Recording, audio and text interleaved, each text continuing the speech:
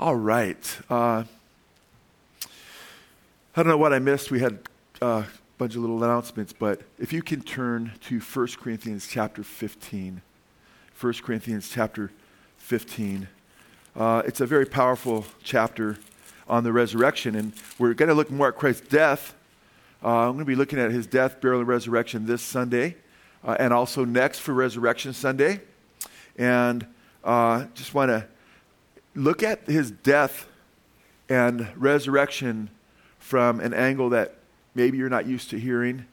You definitely don't hear this angle much on Christian television, which is usually not Christian, or often not Christian, or Christian radio, and also not from the pulpits. In fact, it's an idea about the atonement, a reality that is dealt with regarding Christ's death for our sins that is often neglected. And I think the enemy's very happy that this angle is neglected, but it causes me to really rejoice in what he did for us, because his death for our sins is called the atonement. And praise the Lord, by the way, Eddie just got married recently. Raise your hand, bro. I saw you behind that pole now, and your wonderful wife. Praise the Lord. Good to see both of you. Can you just stand up real quick? Praise the Lord. We love you guys. Praise God. It's like just 2 weeks ago, right? Praise the Lord. Congratulations. And they're both still smiling, so it's really good. It's because they're seeking Jesus. Praise God. He is good. Anyway, man. So in 1 Corinthians 15, the first couple verses, Paul says something just wonderful, and he says, "Now I make known to you, brethren, the gospel, which I preached to you, which also you received, in which also you stand, by which also you are saved. If you hold fast," it's conditional salvation, "if you hold fast the word which I preached to you, unless you believed in vain or to no ultimate purpose. For I delivered to you as of first importance what I also received, that Christ died for our sins according to the Scriptures." And of course, he's talking about the Old Testament Scriptures there. This is probably the first New Testament book written in the 50s, epistle, I should say. Verse 4, "And that he was buried, and that he was raised on the third day according to the Scriptures." And of course, if Matthew and Mark or either of those had already been written, he'd be referring to those as well. There's kind of some debate on that, but we know they're Scriptures as well. And Paul is writing Scripture. Peter calls Paul's writings Scripture in 2 Peter chapter 3. And it talks about his death for our sins according to the Scriptures, his burial, and then his resurrection according to the Scriptures. Yes, the death, burial, and resurrection are all in the Old Testament. And this message this Sunday will connect radically to the message next Sunday. And next Sunday, you do not want to miss. It's Christus Victor. The name of this message is Understanding Christus Victor. Okay? And Christus Victor is a theory of the atonement, why Christ died. Although when you look at a lot of people that emphasize Christus Victor, sometimes they do it at the expense of the penal substitution of Christ, the fact that Jesus died in our place for our sins. And so there's different understandings and beliefs and theories regarding the atonement. I don't believe penal substitution is a theory. I believe it's very clearly taught. That means that Christ substituted himself for us, amen? Died in our place, amen? And took the penalty of our sins upon himself. In fact, that's the heart of the gospel. And every other aspect of the atonement is related to that, I personally believe. But then there's other beliefs regarding the atonement that forget that and say, for instance, the moral influence belief. Well, Jesus died to have a moral influence on our lives because we understand love and that he gave himself for us, that we should love because God showed his love to us by letting his son or having his son be a payment for our sins. And therefore, that should influence us to live moral lives. And that's really why Jesus died. Well, that's one of the benefits of his death for sure. So we believe that, yes, there is a moral influence in our lives, and I preach it often because it's because the grace of God. The grace of God teaches us what? Deny ungodliness and live holy lives, amen? And therefore, chapter 12, verse 1 of Romans, right? Based on what Jesus had done for the first 11 chapters being explicated, we ought to lay up our bodies should be living sacrifices to the Lord, amen? There's definitely a moral influence, so, and that's true too. But you don't say this is why he died and forget this over here, amen? It's so beautiful. It's like that diamond you turn around. His death, his atonement is so multifaceted in what he's done in us through it that you don't want to limit it to just one sparkle off the diamond. Amen. As beautiful as that sparkle would be, you want to look at the diamond holistically and say, wow, look how beautiful this is. And then you have a greater appreciation of what he did. But notice in chapter 15, it says, for I delivered to you, verse 3, of first importance, what I also received, that Christ died, what? For our sins, according to the scriptures. Well, what scriptures come to mind when you talk about Messiah in the Old Testament dying for our sins? Many. But one would be Isaiah 53. It says that he was cut off from the land of the living. Why? Not for his own. He didn't have any sin. It says he was without guile in that chapter. He was sinless. But it says we all like sheep have gone astray. But he laid the iniquity of us all, our sin, upon who? Him. Amen. It says he suffered the death, the wrath of God, the stroke that was due us. I don't know how you can make it any clearer that he paid the penalty for our sins. Amen? Because right now you have a lot of the false teachers in the submerging church or the emerging church. Check out our video called The Submerging Church. Saying, well, he didn't really pay for our sins. He didn't pay the debt and so forth. That's a false teaching. It's very, very serious. However, a lot of people focus on the penal aspect of a substitution. And when you hear me talk about the atonement, that's my main focus as well. But I also talk about Christus Victor from time to time. And I don't know if I've ever done, maybe I've done one message on a Wesley or something on Christus Victor, but I'll talk about aspects of him dying for our sins, but it was also a victory. Christus Victor speaks of Christ's victory and how it's through the cross that we gain victory, or he gains victory for us over Satan, who binds us and keeps us blind and keeps us bound to sin, death, and Hades, and ultimately hell, because of our sin. And he sets us free from the penalty of sin. But Christus Victor is true because he bore the penalty of sin. Amen? You have to have both, understand? And we were in bondage to Satan before we became Christians, and we're set free by the precious blood of Jesus Christ. And I really want you to understand Christus Victor because it's not often talked about, and I think we should appreciate it. And it's really because there's been some spiritual warfare that brothers have been praying for and talking to, have been going through, and it's really made me think of that aspect of his atonement, that he came to set us free from the power of the devil. Amen? And I just want to encourage you to even look at this passage in chapter 15. He's talking about the resurrection, and then go down to verse 25. It says, for he must reign until what? He has put all his what? Enemies under his feet. Okay, Christ has enemies. And it's through his death that the last enemy, death, is destroyed. And death and Hades, it says will be thrown in the lake of fire. But that's able to happen and us be saved as a result of him dying for our sins. So I want you to, by the grace of God, it's my prayer, Father, please help everybody to get a really good appreciation of what your son did and setting them free from the power of the devil through Christus Victor, in Jesus' name. Now, it's interesting. I go to this passage first because we are talking about the Holy Week. We're talking about the Passion. We're talking about this is the week because it was this time of year in the spring that that the Jews are celebrating Passover, depending on when the new moon comes and so forth. And Jesus is the ultimate Passover lamb who gave himself for us. Amen. And then he rose again. And there's all these beautiful pictures and types. And next week we're going to get into this incredible typology of Jesus in the Old Testament that I think I've taught on at a men's retreat, but I don't know that I've taught on it in the 30-some years I pastored on a Sunday or Wednesday service. But it's mind-blowing. But this will relate to it. They'll kind of be like two pieces of puzzle. They'll go like this. Because I love how the Lord puts flesh and blood stories, as radical illustrations of theological truths. And we'll look at that next week. It's really, really powerful. But here I want to get our brains around the theology. That way we get the theology, we start to understand the theology behind it more in the New Testament, which is explicated, expounded upon in the New Testament, and we appreciate it more. Then when you see that story, you'll be like, no way. Only God could do this, this through these typologies that foreshadow Old Testament events and personages that foreshadow what Jesus would do for us in the future and setting us free from the power of the enemy. Now, in John chapter 12, verse 31, as Jesus is approaching the cross, as he's getting ready to die for our sins, you know what he says? Now the ruler of this world, that is Satan, will be cast out. Okay? So there is when Jesus died on the cross, he served an incredible death blow to Satan. Okay? He talked about when he was going to the cross, getting ready to go to the cross, he talked about the power of darkness. You remember in the Garden of Gethsemane where he's crying out to the Father, he's sweating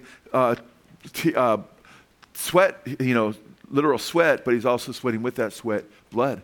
Because his capillaries he's in this real battle, and it says in Hebrews chapter 5, it says with heavy crying, tears, he's crying out to God. He's in this battle, and Satan had tempted him more than just when he started his ministry and went into the wilderness. He tempted him then, 3 waves of temptation, but it says he left him for a season. So he's in this battle, and he would tempt him again. In the Garden of Gethsemane, there was a fight. Even on the cross, if you're the Son of God, get down from that cross. The man says next to him, echoing Satan's word, if you're the Son of God, turn these stones to bread. So he was in this constant battle, this constant war. But after he came from his baptism, he was declaring that he was to have victory over the evil one. And in Luke chapter 4, verse 18, Jesus came back from his baptism, and it talks about, after his temptations, he came back, and then he was ready to begin to minister. And he opened the scroll of Isaiah, and there's all these Jews in the synagogue, and he read, "The Spirit of the Lord is upon me, because he has anointed me to proclaim good news to the poor. He has sent me to proclaim liberty to the captives." You catch that? He has sent me to what? To proclaim liberty, freedom to the captives. We were the captives. Most of the world is still captive under Satan's power. The Bible says, Paul says, he's a prince in the power of the air, the spirit that works through the children of disobedience. Amen? We were dead in our trespasses and sins. We were hostile in our minds toward God. We were children of wrath. These are all terms used of what we were as non-believers who rejected God's role in our lives. He sent me to proclaim liberty to the captives and recovering of sight to the blind, to set at liberty those who are oppressed, right? And to declare the favorable year of the Lord, right? And then right when he gets to that part, the favorable day of the Lord, boom, he shuts the scripture, shuts the scroll, or just kind of puts it down and goes, and their eyes are all fixed on him, it says. And that, of course, he did that right before what? The passage goes on to say in Isaiah and speak about God's wrath that'll come upon the wicked. Because it's not the day of wrath yet, amen. It's the day of salvation. He wants to give people an opportunity to accept the fact that he took the cup of wrath for them on the cross, so they don't have to take the cup of wrath in hell forever and the bowl judgments that are poured out during the tribulation period. So Jesus said, if the Son sets you free, you'll be free indeed. Amen. And in John 8:34, he says, truly, truly, I say to you, everyone who practices sin is a slave to sin. The slave does not remain in the house forever. The Son remains forever. So if the Son sets you free, you will be free indeed. Amen. So praise God for the freedom that we have in Christ. Freedom from sin. Freedom from death. Freedom from Hades. Freedom from hell. And hell and Hades are 2 different things. Hades is where you go now if you reject the Lord, and then you stay there until you go to hell later. In fact, sometimes we need to be reminded of that because, I'll use the terminology just in passing because it's so, common language. I was talking to one of my grandchildren and encouraging him in the Lord, and takes the body of Christ, right? We encourage each other, right, in the Lord. And I took him out to eat at Campos, and Campos is so good for cheap food, It's very inexpensive. Great tacos. I don't get there very often, but then we went to the park, saw some peacocks at the top of Tapo Canyon, I think it was, yeah, and then so forth. Then I took him to the police station, and then we parked and we saw this police officer with his big rifle walking in, and then I gave him the talk, about, the difference between Hades and hell, the lake of fire. And I just said, hey, there's a jail in there, and when guys do wickedness and sin and they, or crime, against the state, they put them there and then they go to a county jail, and that's kind of like what the Bible talks about with regard to Hades, And then after they spend some time there, in Hades, they have a trial.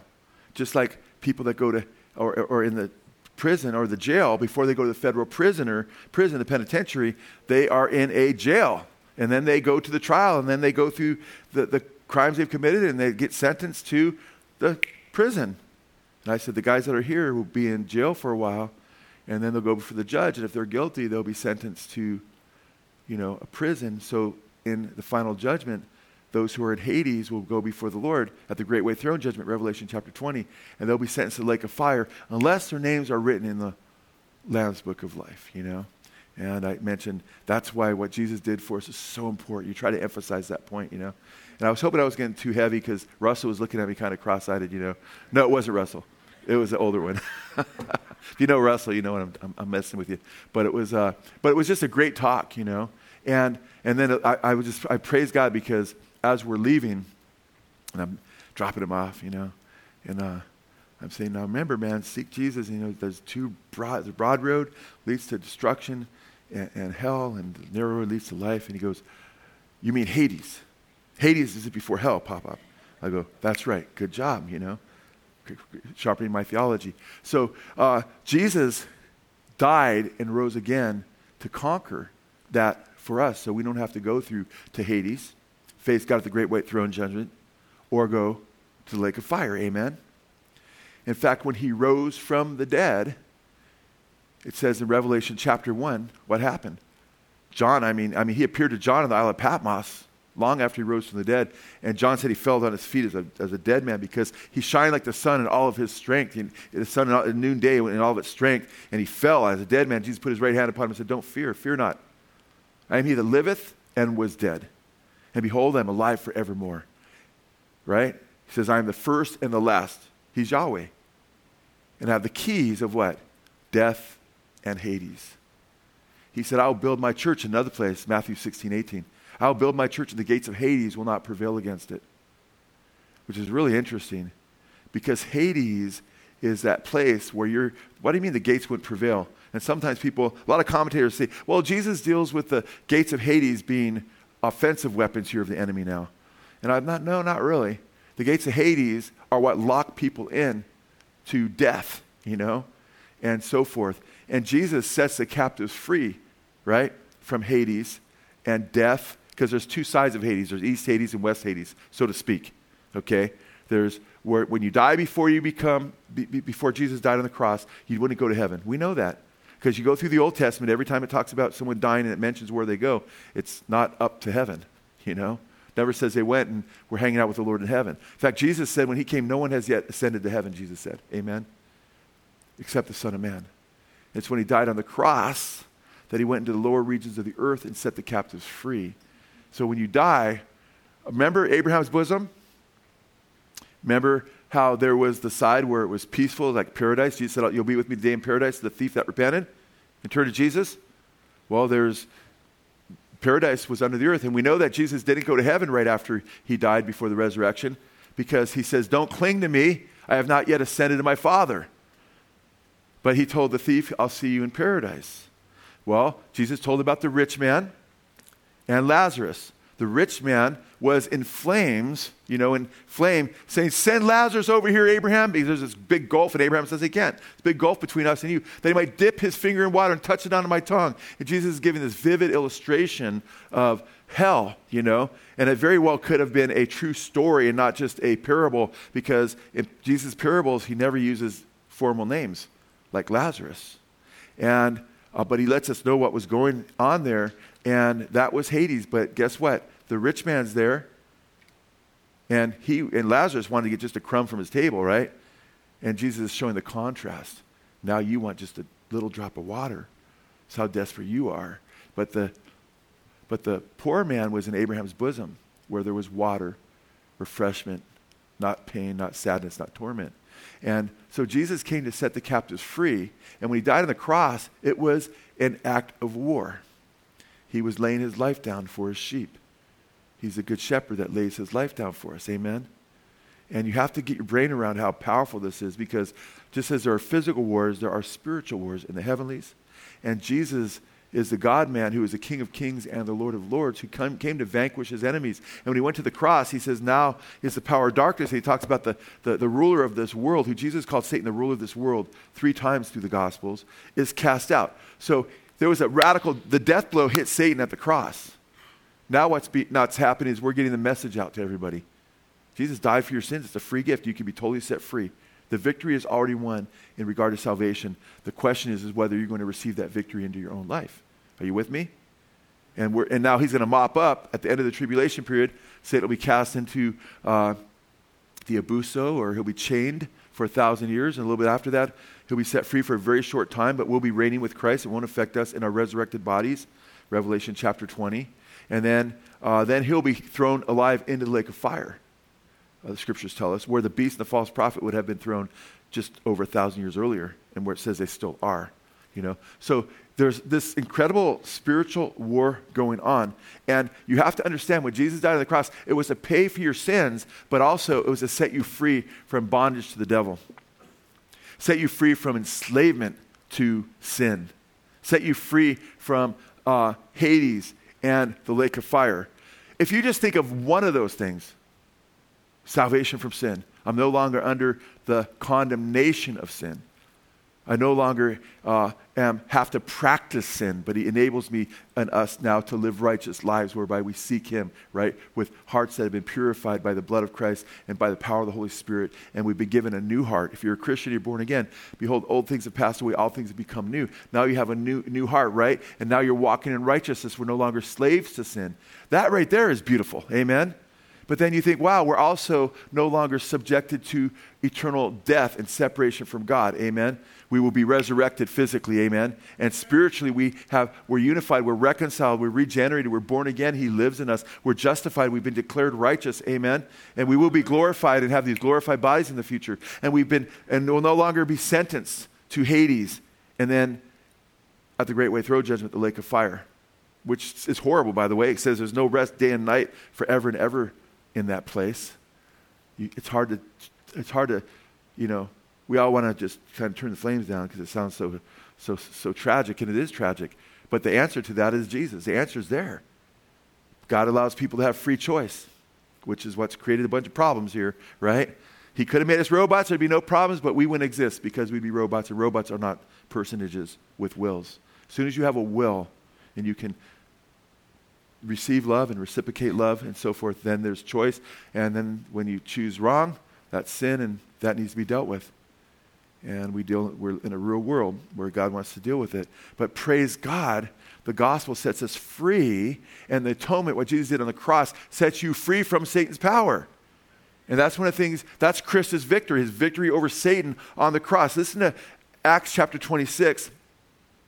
In fact, it's such a powerful passage. I remember when I first got saved, because I was under the power of darkness, like we all were. It says we were children of disobedience under the prince and power of the air. And I want you to go to Acts chapter 16 because it's a really powerful passage. Acts chapter 26. And this verse stuck out in my mind because as a new Christian, I had opened up through looking into the occult and so forth, and opened myself with the demonic forces, and I cried out to the Lord in the midst of one of my experiences. And I just so appreciated this passage, 26, 17 and 18. It speaks of, he's telling Paul why he chose him. And Paul, by the way, was in a lot of bondage too, wasn't he? He was having Christians put to death when he was Saul, before the Lord changed his name to Paul. He was having Christians killed, and he was under, he says, himself. He's talking about himself too, under the prince and the power of the air, the spirit that works through the children of disobedience. And in verse 17, Jesus tells him that he'll be rescuing from the Jewish people and from the Gentiles to whom I'm sending you. Verse 18, to open their what? Open their eyes so that they may turn from darkness to light, and from the dominion of Satan to who? God. That they may receive forgiveness of sins and inheritance among those who have been sanctified by faith in me. So we are delivered from the power of darkness to the kingdom of light, from the power of Satan to Christ. You were once under the power of Satan. Notice it's connected to the forgiveness of your sins. It's through his death on the cross that you and I are set free. Because before we were saved, Satan blinded us. We were his captives. The Bible says, whatever you submit to, you become a slave to. It says that more than once. Okay, Romans chapter 6 says, those who, live lives of sin, they're slaves to sin. Peter talks about false teachers who promise liberty, but they bring you into slavery. And we were enslaved to Satan because the first human beings, that's why there's evil in the world, folks. There's no mystery. There's evil in the world because the first human beings made a choice to choose evil. Okay? Prior to that, there was cosmic evil because angelic beings were subjected to choice, and Satan and the fallen angels chose evil. And then after the first humans fell, more angels rebelled in Genesis chapter 6. So it's very interesting when you look at these passages, it's mind-boggling, and you look at this, you're like, wow, there's all this sin and destruction, and that's the saddest of the human race, right? Human race, the history of the human race is blood, shedding blood, man, just through the centuries. That's why you lock your doors at night, you know. If there weren't a lot of laws where people were punished, you know, there'd be way more. I mean, we just destroy ourselves. The human race is wicked. Now, it's interesting. I mean, just look at all the genocides that go on throughout the world. And it's crazy because genocide is something that has been practiced over and over again. We think of the Nazis, but it's something that's happened in several cultures, you know. I'm talking about those. I'm not talking about God flooding the earth or God, you know, instructing that, hey, I'm going to wipe out people because of the wickedness. He's in charge. There's one lawgiver that says it's able to save and destroy. Okay, he's the ultimate authority. But when people, because they want somebody else's land or they don't like a certain race of people or because they don't like their ideology, and there's going to be a mass genocide in the book of Revelation, the biggest ever, against Christians and Jews. Greater tribulation than there's ever been. And it's going to show the wickedness of the human heart. And I remember Aryeh, he was one of our tour guides when we went on our Israel trips. He was a great tour guide.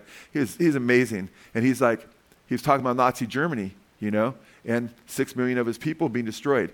And he said, you know what? I was talking to him about it personally. He goes, you know, they were the most progressive people in Europe. And when the most progressive people in Europe kill millions of people, he goes, that shows you that we're all capable of that, you know? And it stunned me to hear him take an understanding where he looked at it as, man, that's all. And then we know that's true. The Bible says, all have sinned. There's none righteous, no, not one. Their thoughts are only evil continually when he floods the earth. Amen. We are a people that are criminals. We were in bondage of Satan because we joined him and the fallen angels in their rebellion. You understand that? So it's by his grace that he said, hey, I'm not going to wipe out all you wicked criminals who are defying me.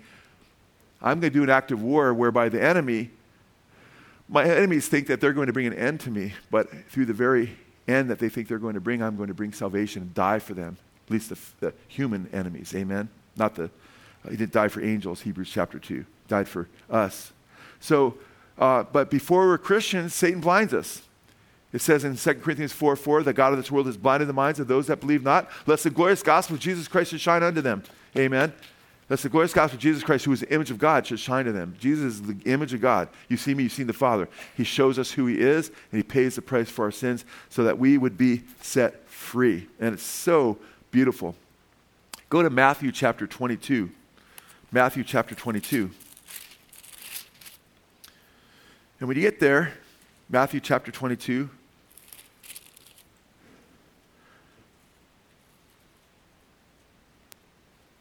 I'm sorry. I want verse 22, but I want Matthew 12.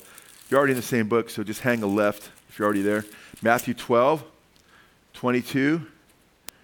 Then a demon-possessed man who was blind and mute was brought to Jesus, and he healed him, so that the mute man spoke and saw. And all the crowds, it says, were amazed and were saying, this man cannot be the son of David. This is interesting. This man cannot be the son of David, can he? So they're like, wow, look at this guy's delivering people that are demon-possessed. Remember, Jesus he's constantly exorcising demons out of people. Right? Remember the guy that's possessed by a legion of demons? We are legion, for we are many, you know. Whoa, man. And Jesus, that guy, he was, you know, cutting himself and everything, and he was chained because that was their form of mental hospital. But he was at the tombs. He liked to be around death because demons are just evil, you know. And I guess in that way the demons felt like they had some victory. You know, they brought death into the world through enticing man to rebellion. Not sure why he was there. I know a lot of people in the music realm and so forth, they just love death and the gothic scene and the heavy metal scene. And the most popular artist right now, female artist, is Billie Eilish. If you go to Spotify, we revealed this in our presentation we just did over in Texas, and she's number one on Spotify of all, you know, over Beyonce and a lot of the other artists right now. And she's under the power of the evil one, man. In fact, and she's about death, you know. Her whole first album, she said, was based I mean, it shows her sitting on a bed gleefully at the edge of the bed, and her eyes are white like The Exorcist, And she says her first album was inspired by her experiences, these terrible demonic type experiences she describes in bed at night. She'd go through paralysis over and over again. And then she's, inspired by these entities with this music.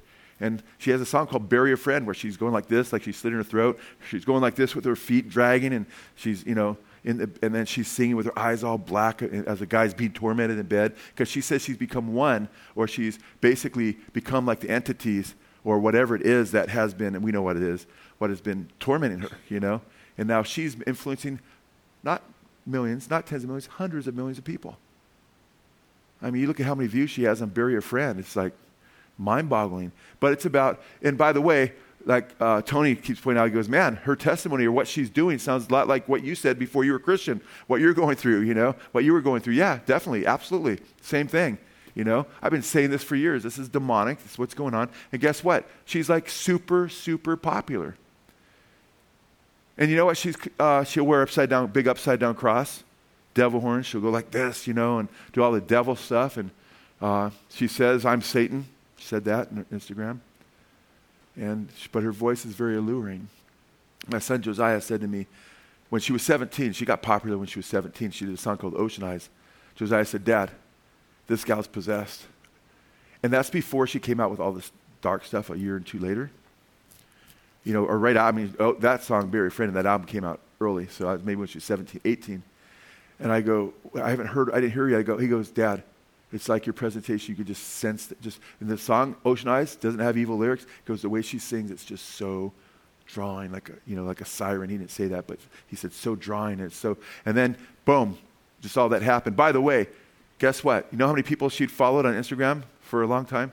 666. And then, not by accident, she has millions and millions and millions and millions and millions of followers right now. And they asked her, then but every time she wanted to follow a new person on Instagram, she'd drop someone. And sometimes people that would drop would make videos and put them on YouTube, and I can't believe she dropped me. Billie Eilish followed me, and now she dropped me. But she said she dropped people because she likes the number 666 and wanted to keep it at that number. So when she got a new person, she had to drop an old one.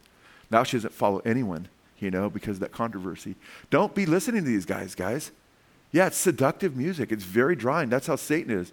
I remember in the 70s when I was a young guy, long ago in the 1870s, long time ago, in the 1970s. I remember, a woman that would sing about witches like Rhiannon, a song called Rhiannon, and she had crystal balls on all her albums. It's produced by Welch's Witch Music, and her voice was so like enchanting. Stevie Nicks, she'd always dress like a witch. I'm like, oh, no wonder. I saw later, she dressed like a witch. Oh, no wonder, man. She's got this. Satan is the prince of the power of the air, and he deceives people. He uses all kinds of things to bind us.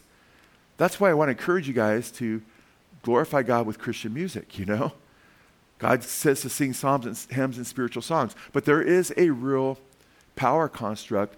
The power of Satan is very real, whereby he wants to keep us bound in different ways to sin. Jesus came to set us free. And here we see Jesus constantly dealing with demons. What I love about Christus Victor in this aspect of the atonement that's very often ignored is because it shows, now listen, it shows such continuity with his ministry.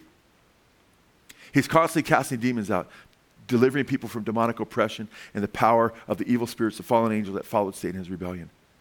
So when he goes to the cross, it shows you how that's a continuation of him dealing with the demonic world.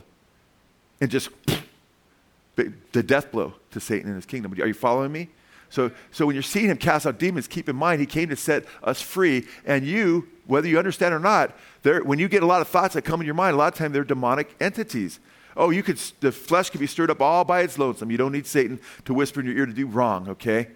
We see this in the millennium when Satan's bound for 1,000 years, right? People still can do wrong. But guess what? He basically, throws gas on the fire of the flesh and causes it to smolder, and he puts thoughts in your head, okay? There's all kinds of ways that Satan works to try to deceive you. And a lot of times you say, well, where'd that thought come from? That's, and he's trying to get you to own those thoughts. It's a spiritual war that we're in. It's very, very, very real, okay? You might be angry, and he might put a thought in your mind. Do this in your anger. But you need to resist. I'm not saying Satan himself, but he has all kinds of demonic entities that work with him, that fell with him. Go ahead and read Revelation 12 and just what Jesus deals with here. But notice what happens here. After Jesus casts this out, they're saying, is this the son of David, meaning the prophesied Messiah? Verse 24, but when the Pharisees heard this, remember, they were part of the whole power construct, right? These leaders, the Pharisees, were making money off the people and so forth and weren't about truth. These religious leaders, they heard this. They said, this man casts out demons only by Beelzebub, the ruler of the demons. I mean, he's working with Satan. That's what's going on here. That's how he could be so effective at this. That's what they were saying. Because they had to try to explain it away. Because they knew he was doing miracles. They weren't denying that he was doing miracles. Remember Nicodemus, who was a leader of the Pharisees, the teacher of Israel? He came to Jesus and said, before this, came to him by night and said, we know that you're from God because nobody could do these things unless it be from God. But they decided, wait, we don't want him to reign over us, We don't want him to overthrow our racket, Even Caiaphas, even the Talmudic literature, which is Jewish oral tradition that was put down on paper, says that Caiaphas, the high priest at this time, was thoroughly corrupt. And the Pharisees were trying to now explain his miracles away. He must be doing it by Beelzebub, basically Satan, the one who has authority over the demons. Verse 25, this is really heavy. Look what Jesus says. And knowing their thoughts, Jesus said to them, any kingdom divided against itself is laid waste or cannot stand, as it says in many translations. And any city or house divided against itself will not what? Stand. That was not first said by Abraham Lincoln, by the way, you guys. Okay, that was first said by Jesus. Okay. And look at what he says in verse 26. If Satan casts out Satan, he is divided against himself. How will his kingdom stand? In other words, if I'm working for Beelzebub and I'm just demolishing the kingdom of Satan in your midst and all these people are being set free, how could Satan's kingdom stand? It's an argument you can't overthrow. But look at verse 27. If I, by Beelzebub, cast out demons, by whom do your sons cast them out? For this reason, they will be your judges. Which is, I don't have time to get all the arguments. It's another really good argument. But look what he says here. But if I cast out demons by the Spirit of God, then the kingdom of God has come upon you. Verse 29. This is the verse I really want to focus on for a moment. Or how can anyone enter the strong man's house and carry off his property unless he first what? Binds the strong man. And then he will plunder his house. If you're going into a really big, strong dude's house, man, and you're going into his house and you say, hey, can you turn off your cell phone so I can concentrate for a moment to him? And then, no, I'm just messing. And you come into the strong man's house, you're not going to be able to carry off all the stuff. He's going to stop you unless you first what? Bind him, right? You fetter him. You put him in chains or ropes, and then you can take his stuff. Or how can anyone, verse 29, enter the strong man's house and carry off his property unless he first binds the strong man, and then he will plunder his house. We're not talking about just burglary here. Burglary is when you go into someone's house, you take their stuff when they're not there. We're talking about robbery here. That's when you rob someone when they're there. And Jesus is talking about coming into Satan's house, Satan's domain. Satan's the god of this world. Amen? Satan is the god of this world system. And humanity, now some people say he owns the planet. No, he doesn't own the planet. The Lord owns the cattle on 1,000 hills. Amen. This is God's planet. Amen. But Satan is like a squatter. And since humanity, the first humans, and every human since that time, except the God-man, the Lord Jesus Christ, submitted to sin and him, we're in bondage to Satan, the world system. The world system is in bondage to him. Okay? Because the scriptures are very, very clear that humanity, 1 John chapter 5, verse 19 says, we know that we are of God, believers, but the whole world is under the power of the evil one. You understand? So Jesus comes into the strong man's house, his system. And remember, he said to the Pharisees, you are of your father the devil. Okay? They were submitted to him as well. But before he can rob him, Jesus is a robber in a good way. He's also a grave robber. Thank him for that. Amen. He'll be resurrected from the dead. Amen. Before he can rob him, he has to bind Satan. He has to take care. He has to defeat him. Amen. How does he ultimately defeat him? Through the cross. Oh, he has authority over the demons and so forth. But if he doesn't pay for our sins on the cross, He could cast every single demon out. We're still going to hell because of our sin. Satan still has victory over us because of our sin and enticing us into rebellion, because we can't be forgiven unless that sin is paid for. It's really, really heavy. So Jesus came in to spoil the strong man. He came in to deal with Satan. So when Jesus comes, what does he do? He's going to bind the strong man, Satan, so he can plunder his. Whoa, he's robbing these. We belong to who? God, amen? He's the one that made us in his image. Satan is the one that took them unjustly, amen? God doesn't take us back unjustly. He takes us back through what? Pain for our sins, so we can be justified and made right with him, and everything is legal and right. Are you with me? It's really heavy when you get your brain about it. This is Christus Victor, you know? It's a very powerful, and we need to understand, you know? And I think the reason a lot of people don't focus on Christus Victor, because they're focused so much on a lot of the theology, especially out of the Reformed camp, you know, the Calvinism, is everything's so determined. Everything's deterministic. So if everything's predetermined, everything you do is like a cartoon. It's like a script that you're just following. You can't do anything different. So even the enemies and so forth are just going by a script. There's no real room for intercessory prayer, battle between sin, overcoming sin, making a choice other than you could have made and so forth, because it destroys free will. So a lot of people, since they don't even believe in free will, and they're taught these very strong, deterministic, everything's predetermined, they can't get their brains around the warfare that we're in. It's very dangerous, because once you bow to the idea of determinism, you don't pray like you would pray, because you don't feel your prayers will make a difference, because it's all going to happen the way it's meant to happen anyway, or supposed to happen exactly by script. That's not biblical, because it destroys our battle with sin. It destroys spiritual warfare, you know. It will have an effect on missions, because whoever's going to be saved is going to be saved. Doesn't matter what I do. And it can really have a bad effect on you. So, but you have to realize that's not the biblical worldview, though. The biblical worldview is this is all very real. And we're making real choices. And those who are punished and set in this lake of fire, it's not because they were predetermined. It's because they didn't choose Jesus. He's won the victory. It says in Hebrews chapter 2, he tasted death for everyone. When he says in 1 John 5:19 that we know that we are of God, but the whole world is in the power of the evil one, John also says just a little before that Jesus died for the whole world. He says he's propitiation not only for our sins, but for the sins of the what? Now, he's not only propitiation for our sins, but for the sins of the whole world. Same two Greek words he uses later when he says the whole world is under the power of the evil one. That's not just the elect. That's all of us. Amen? So the point is that we have an awesome Savior who died for the entire world, and we can proclaim the good news to everybody that you can be set free. And that's exactly what Paul did. He went to the Corinthians. He said, I declare unto you what I first said to you, that Jesus died for our sins according to the scriptures. Amen? So when Paul first preached to them, he didn't say, Jesus may have died for your sins, but I'm not sure. No, he says Jesus, the first time he taught him in the book of Acts, when he was going through preaching to the church or to the people in Corinth that weren't saved, he says, I declare to you that Jesus died for our sins. So you guys, we have the message of victory. We should be out there sharing the gospel. Amen. We should be out there preaching the gospel and sharing with people that Jesus died for their sins and he rose again. They could be saved from the power of Satan. Amen. And a lot of people right now are dealing with the power of Satan. If you talk to people and you're witnessing to people, a lot of times I'm sharing, and they've gone through experiences they didn't understand, but they were very dark and foreboding and chilling. And they start to realize, wow, a lot of times their eyes will be opened that there is a spiritual war. And praise God, Jesus came to set the captives free, and he came to bind the strong man. Irenaeus, the early church father, he talked a lot about Christus Victor. The early church fathers talked about Christus Victor, you know.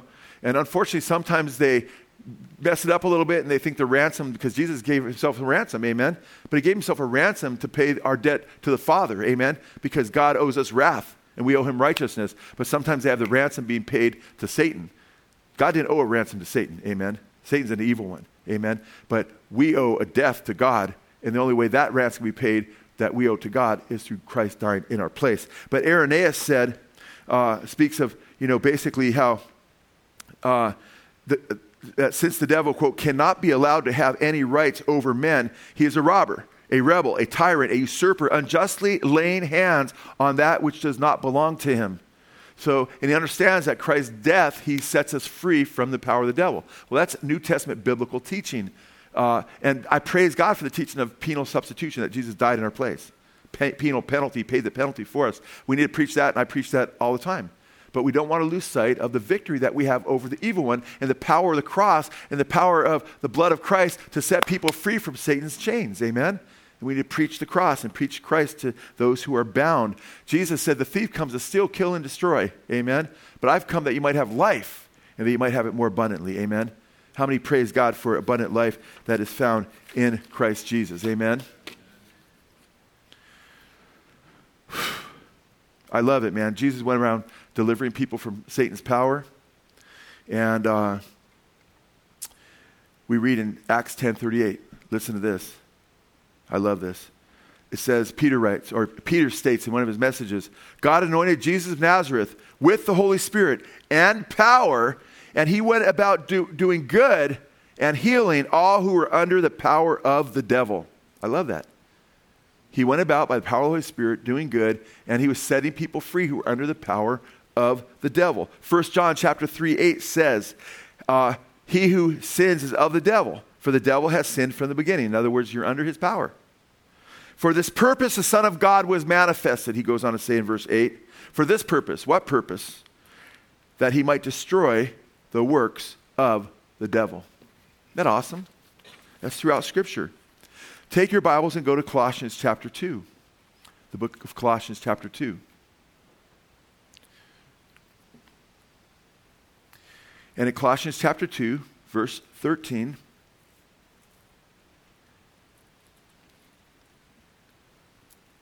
it says, and when you were dead in your wrongdoings or sins and the uncircumcision of your flesh, he made you alive together with him, having forgiven us all our wrongdoings or our sins. Verse 14, having canceled out the certificate of debt.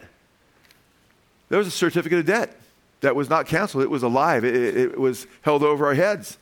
Having canceled out the certificate of debt consisting of decrees against us. So now we know what the certificate of debt was. It was a bunch of decrees that were against us that we broke, which was hostile to us. Those decrees, God's holy law, which is pure and righteous, but because we're sinners, his law is hostile to us. And he has taken it what? He has taken it out of the way, the end of verse 14, having what? Nailed it to the cross. So it's important to understand that there was a certificate of debt that is against us, which the certificate of debt in the New Testament times, if you went to prison and it wasn't a execution, it was a offense against the state, but it wasn't one that they deemed worthy of execution, and you went to prison for some time, you had a certificate of debt. You had a placard with your crimes that you committed, right? And they would be there. That's what this guy did next to your prison cell. Right? And you were in trouble. Well, when you went to a cross, and they didn't crucify Roman citizens. They thought it's too hideous a way to kill a person.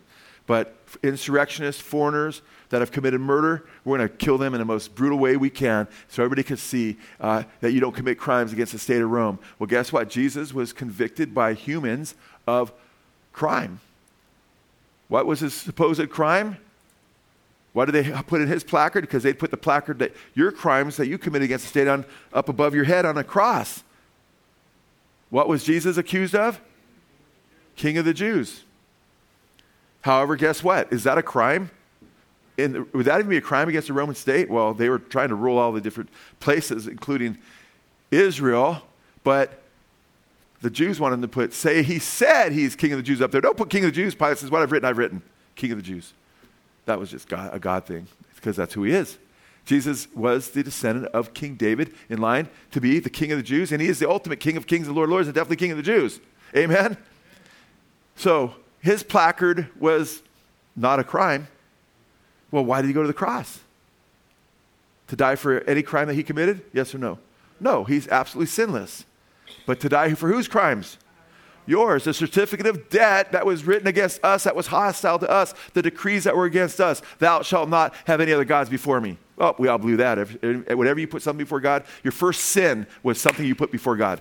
That's idolatry. Amen? Thou shalt not kill, thou shalt not steal, thou shalt not, on and on and on. Thou shalt not commit adultery, thou shalt not bear false witness. They're all there. Thou shalt not murder. Thought of evil towards someone, of anger, where you want them in your heart, you just wish they were erased. Didn't exist? That's murder. So all those things that we are guilty of to one degree or another, but all of us are definitely guilty. He went to the cross, and those decrees that were against us, he accepted the punishment for them. Amen? And what, of course, do you remember what he yelled out on the cross? Come on. It's a beautiful Greek word. Tetelestai. You sound like a choir. If you're going to learn some Greek words, that's one of the best ones to learn. It means what? Paid in full.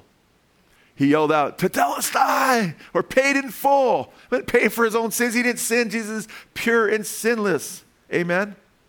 Even Pilate said, I see no wrong in him, you know. Jesus says, who convinced me of sin? The Bible says he was without sin.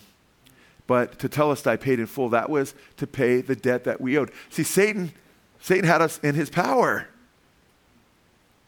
And God, because he's a just God, God in his sovereignty allowed all this to happen, of course.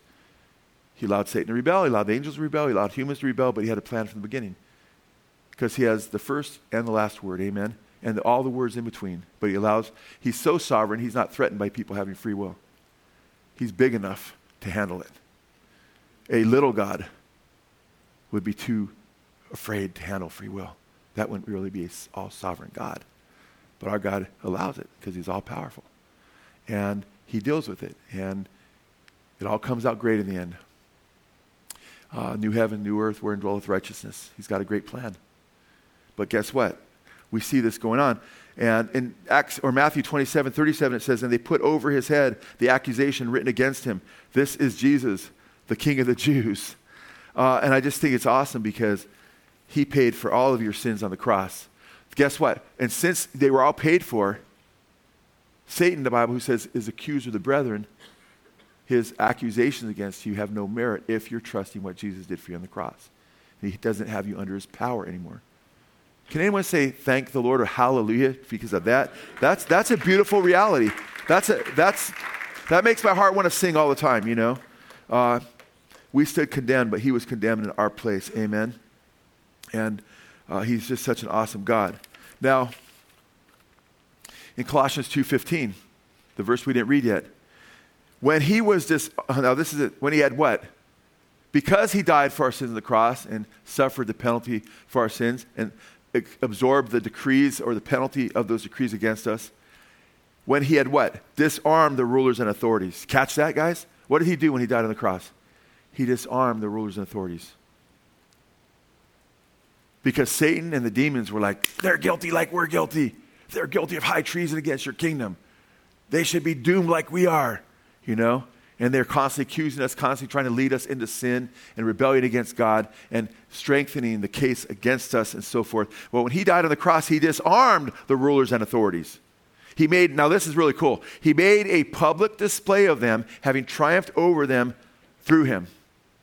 He made a public display for everybody to see, because it was in 3 languages, King of the Jews, and he's publicly being crucified, and he made a public display of the principalities and powers.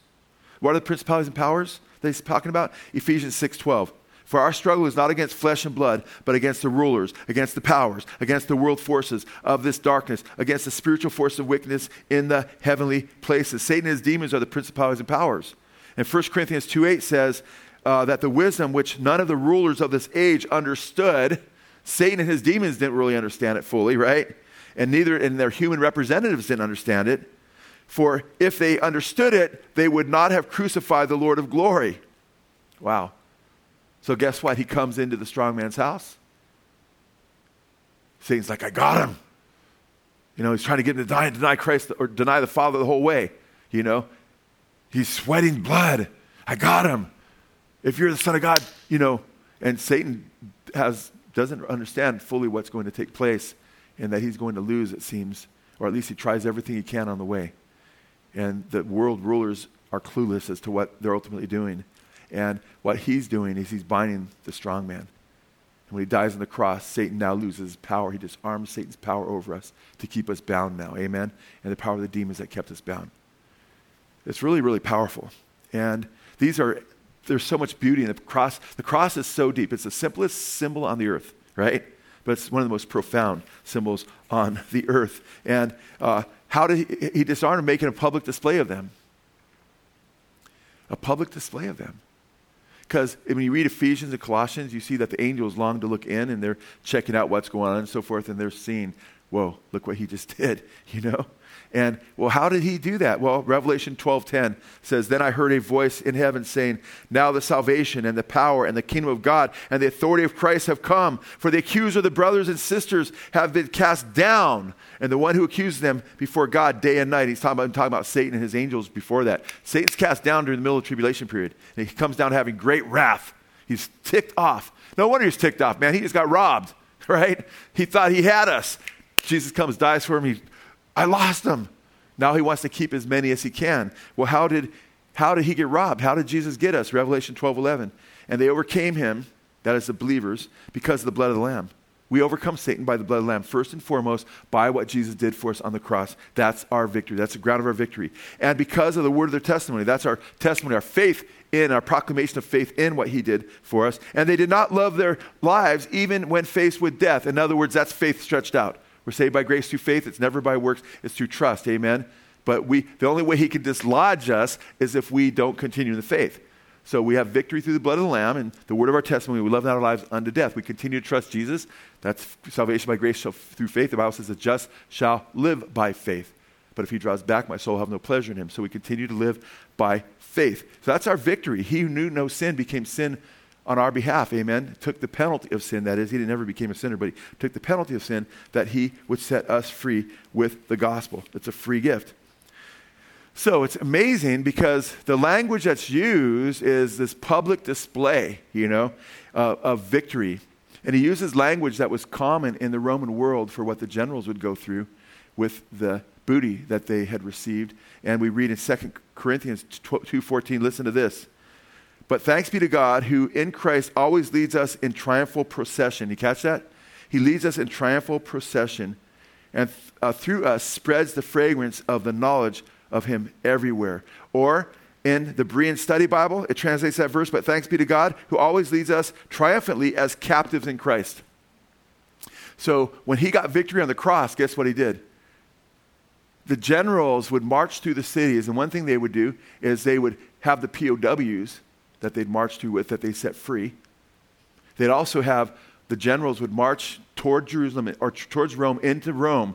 And that was what the Caesars, it was just this great celebration of the booty, of the captives of the wicked, what they consider wicked, their other nations, their leaders, their generals, their kings.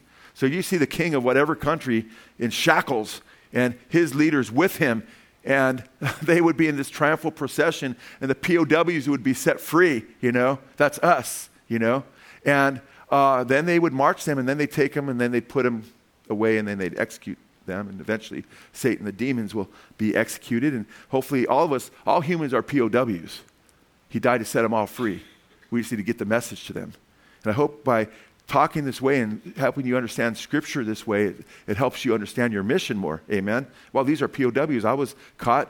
We were all enticed into the same bondage, but Jesus came to set us free. In Ephesians chapter 4, verses 6 through 9, remember it says he gave some as apostles, prophets, evangelists, pastors, teachers. What also says that when he ascended on high, he led captive a host of captives. He brought a host of captives. He set those who were free in the lower parts of the earth. It says he went to the lower parts of the earth to set those who were held captive free. And it says he gave gifts to men. And it says he ascended. What does it mean except that he descended first into the lower parts of the earth. So he sets the captives free.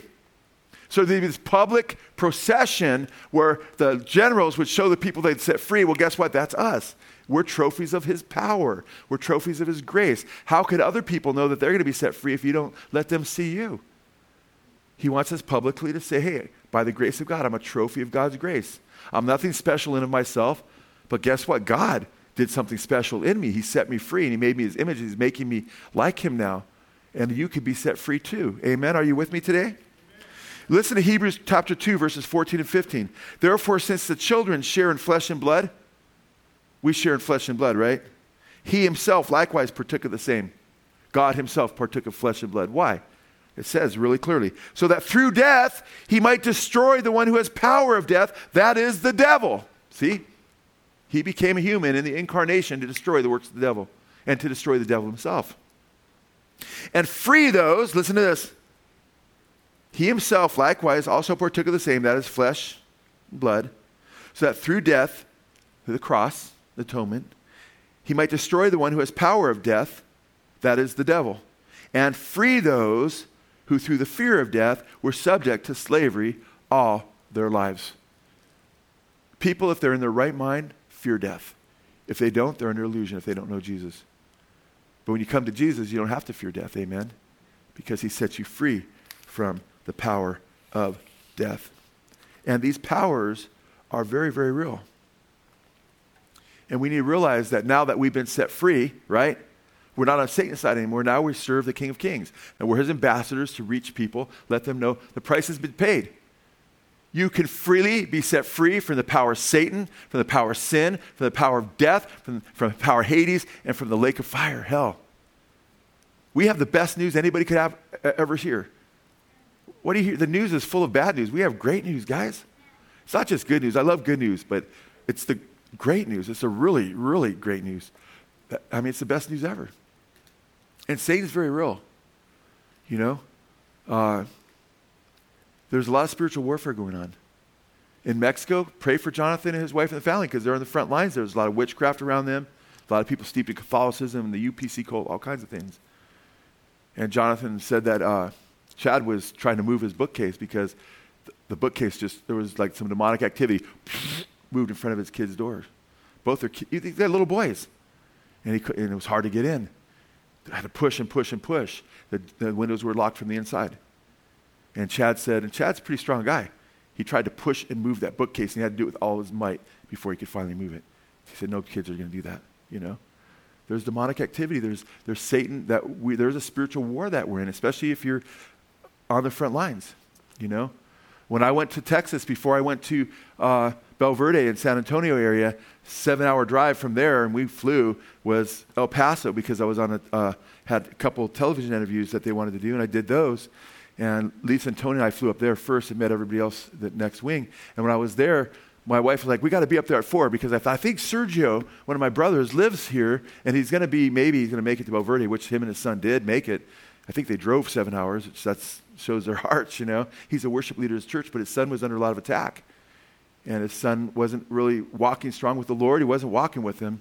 And Sergio was praying for him, and all of a sudden he felt this pressure on him, you know, and just this, you know, and he felt like this demonic attack, and these entities started talking to him, you know, communicating with him, and coming as familiar spirits, like his friends and stuff.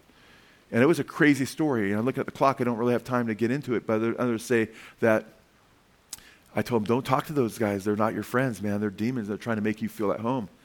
And I even told him, I said, and it's a pretty elaborate story. I mean, he thought there was hitmen trying to kill him and all kinds of things. He's taken off 3 a.m. in El Paso, jumping in people's backyards. Police come. He comes back to his house, like, what's going on? And I said, you know what? If the police would have caught you, they'd diagnose you as schizophrenic, and they wouldn't even know what's, you know, what you have, you know, that there's a spiritual war going on in your life. They'd say you have schizophrenia. He goes, Dad, did you hear what he said? His dad was tripping out. They both said, he said one of the spirits, when they're talking, goes, and scared him. And then it said, you have schizophrenia. No kidding. I'm like, whoa. And he goes, yep, that's what he told me. And I go, yep, because a lot of people that are diagnosed, and I'm not saying there's not true diagnosis. There's a lot of mental problems everything is caused by the fall ultimately, amen? But Satan also is active in a lot of these maladies, you know, and they try to explain them away. Oh, well, they're hearing voices that are always telling them that they're Jesus or to kill yourself. It's not usually go and, you know, serve your fellow man and wash their feet and do good. It's usually a lot of demonic gibberish, you know. And there's a real battle. And it also shows you, I thought that's interesting because Satan tries to build a construct where people think it's all naturalistic. There is a spiritual war that we're in. There are real demonic entities.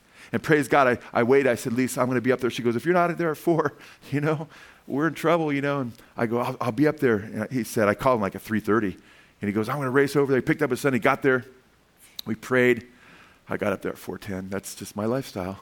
And well, praise God, guess what? The plane, we didn't even get on the plane until 2 hours later, I think, because of the delays. It was storming in Dallas. We were supposed to go for the layover.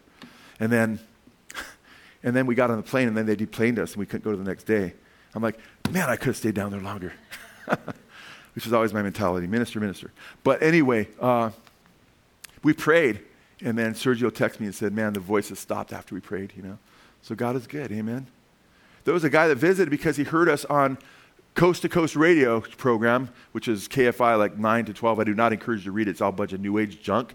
But sometimes they have some truth, but it's usually lies, talking to aliens and stuff as though they're cool or whatever. And he came and he visited. He said, yeah, I heard your name on that radio because somebody called up and said that they went to your church because they had demons and you prayed for them and they were set free. We have that sometimes. Then I started getting all kinds of letters. Can you pray for me too, And I'm not, I don't put myself out there as an exorcist. I'm not, That's the power of Christ in his name. Amen. And we have the name of Jesus.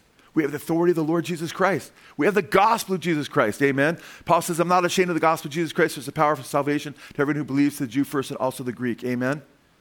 So we put our trust in Jesus. We put our faith in what he did.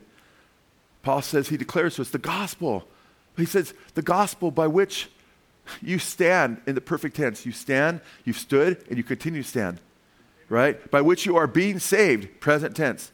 Amen. If you hold fast that which I preached to you, if we just hold, trust him. That's the key. So if you're trusting Jesus, continue to trust him. Because guess what? You actually have power over the devil in Christ. You're a majority. Amen? He set us free. And if the Son sets you free, you're free indeed. If you don't know the Lord Jesus Christ, you're in bondage to sin. You're condemned. Even though Jesus died for you, you have to put faith in him to receive forgiveness. But you can be saved from sin, from death, from Hades, from hell, from the power of Satan. If you, in your heart, confess your sins, believe in your heart in the reality that you're a sinner and admit it, and say, God, have mercy on me. Forgive me of my sins. I thank you that Jesus died on the cross. I put my trust in him who died for me and rose again. Amen? And you'll be saved. Amen? That's a good deal. Hell, eternal damnation, enslavement to sin and misery and depression and outer darkness forever and ever, or eternal life with Jesus in eternal joy and bliss, serving him and reigning with him forever and ever. To me, it's not even something you have to think about. It's just, go to Jesus, receive him. It's a free gift. All you have to do is turn to him in repentant faith, and you'll be saved. Amen? So I encourage you to receive Jesus Christ as your Lord and Savior. And those of you who already received him, it says, as you've received him, walk in him. Walk in Jesus. Walk in the authority of the Lord Jesus Christ. As many as he has received him, he gave the right to become the children of God. The authority is the Greek word, to become the children of God. You are a child of God through faith. Now what you do is you walk in faith, and guess what? You preach the soul-saving gospel. You preach his triumph on the cross, amen? You let people know they can be set free, they can have eternal life, and that they also can be trophies of his grace, amen? Let's not sit on our rear ends, amen? Let's get out there and share the gospel, amen? I better mellow out because I'm just starting to preach and I'm running a little late.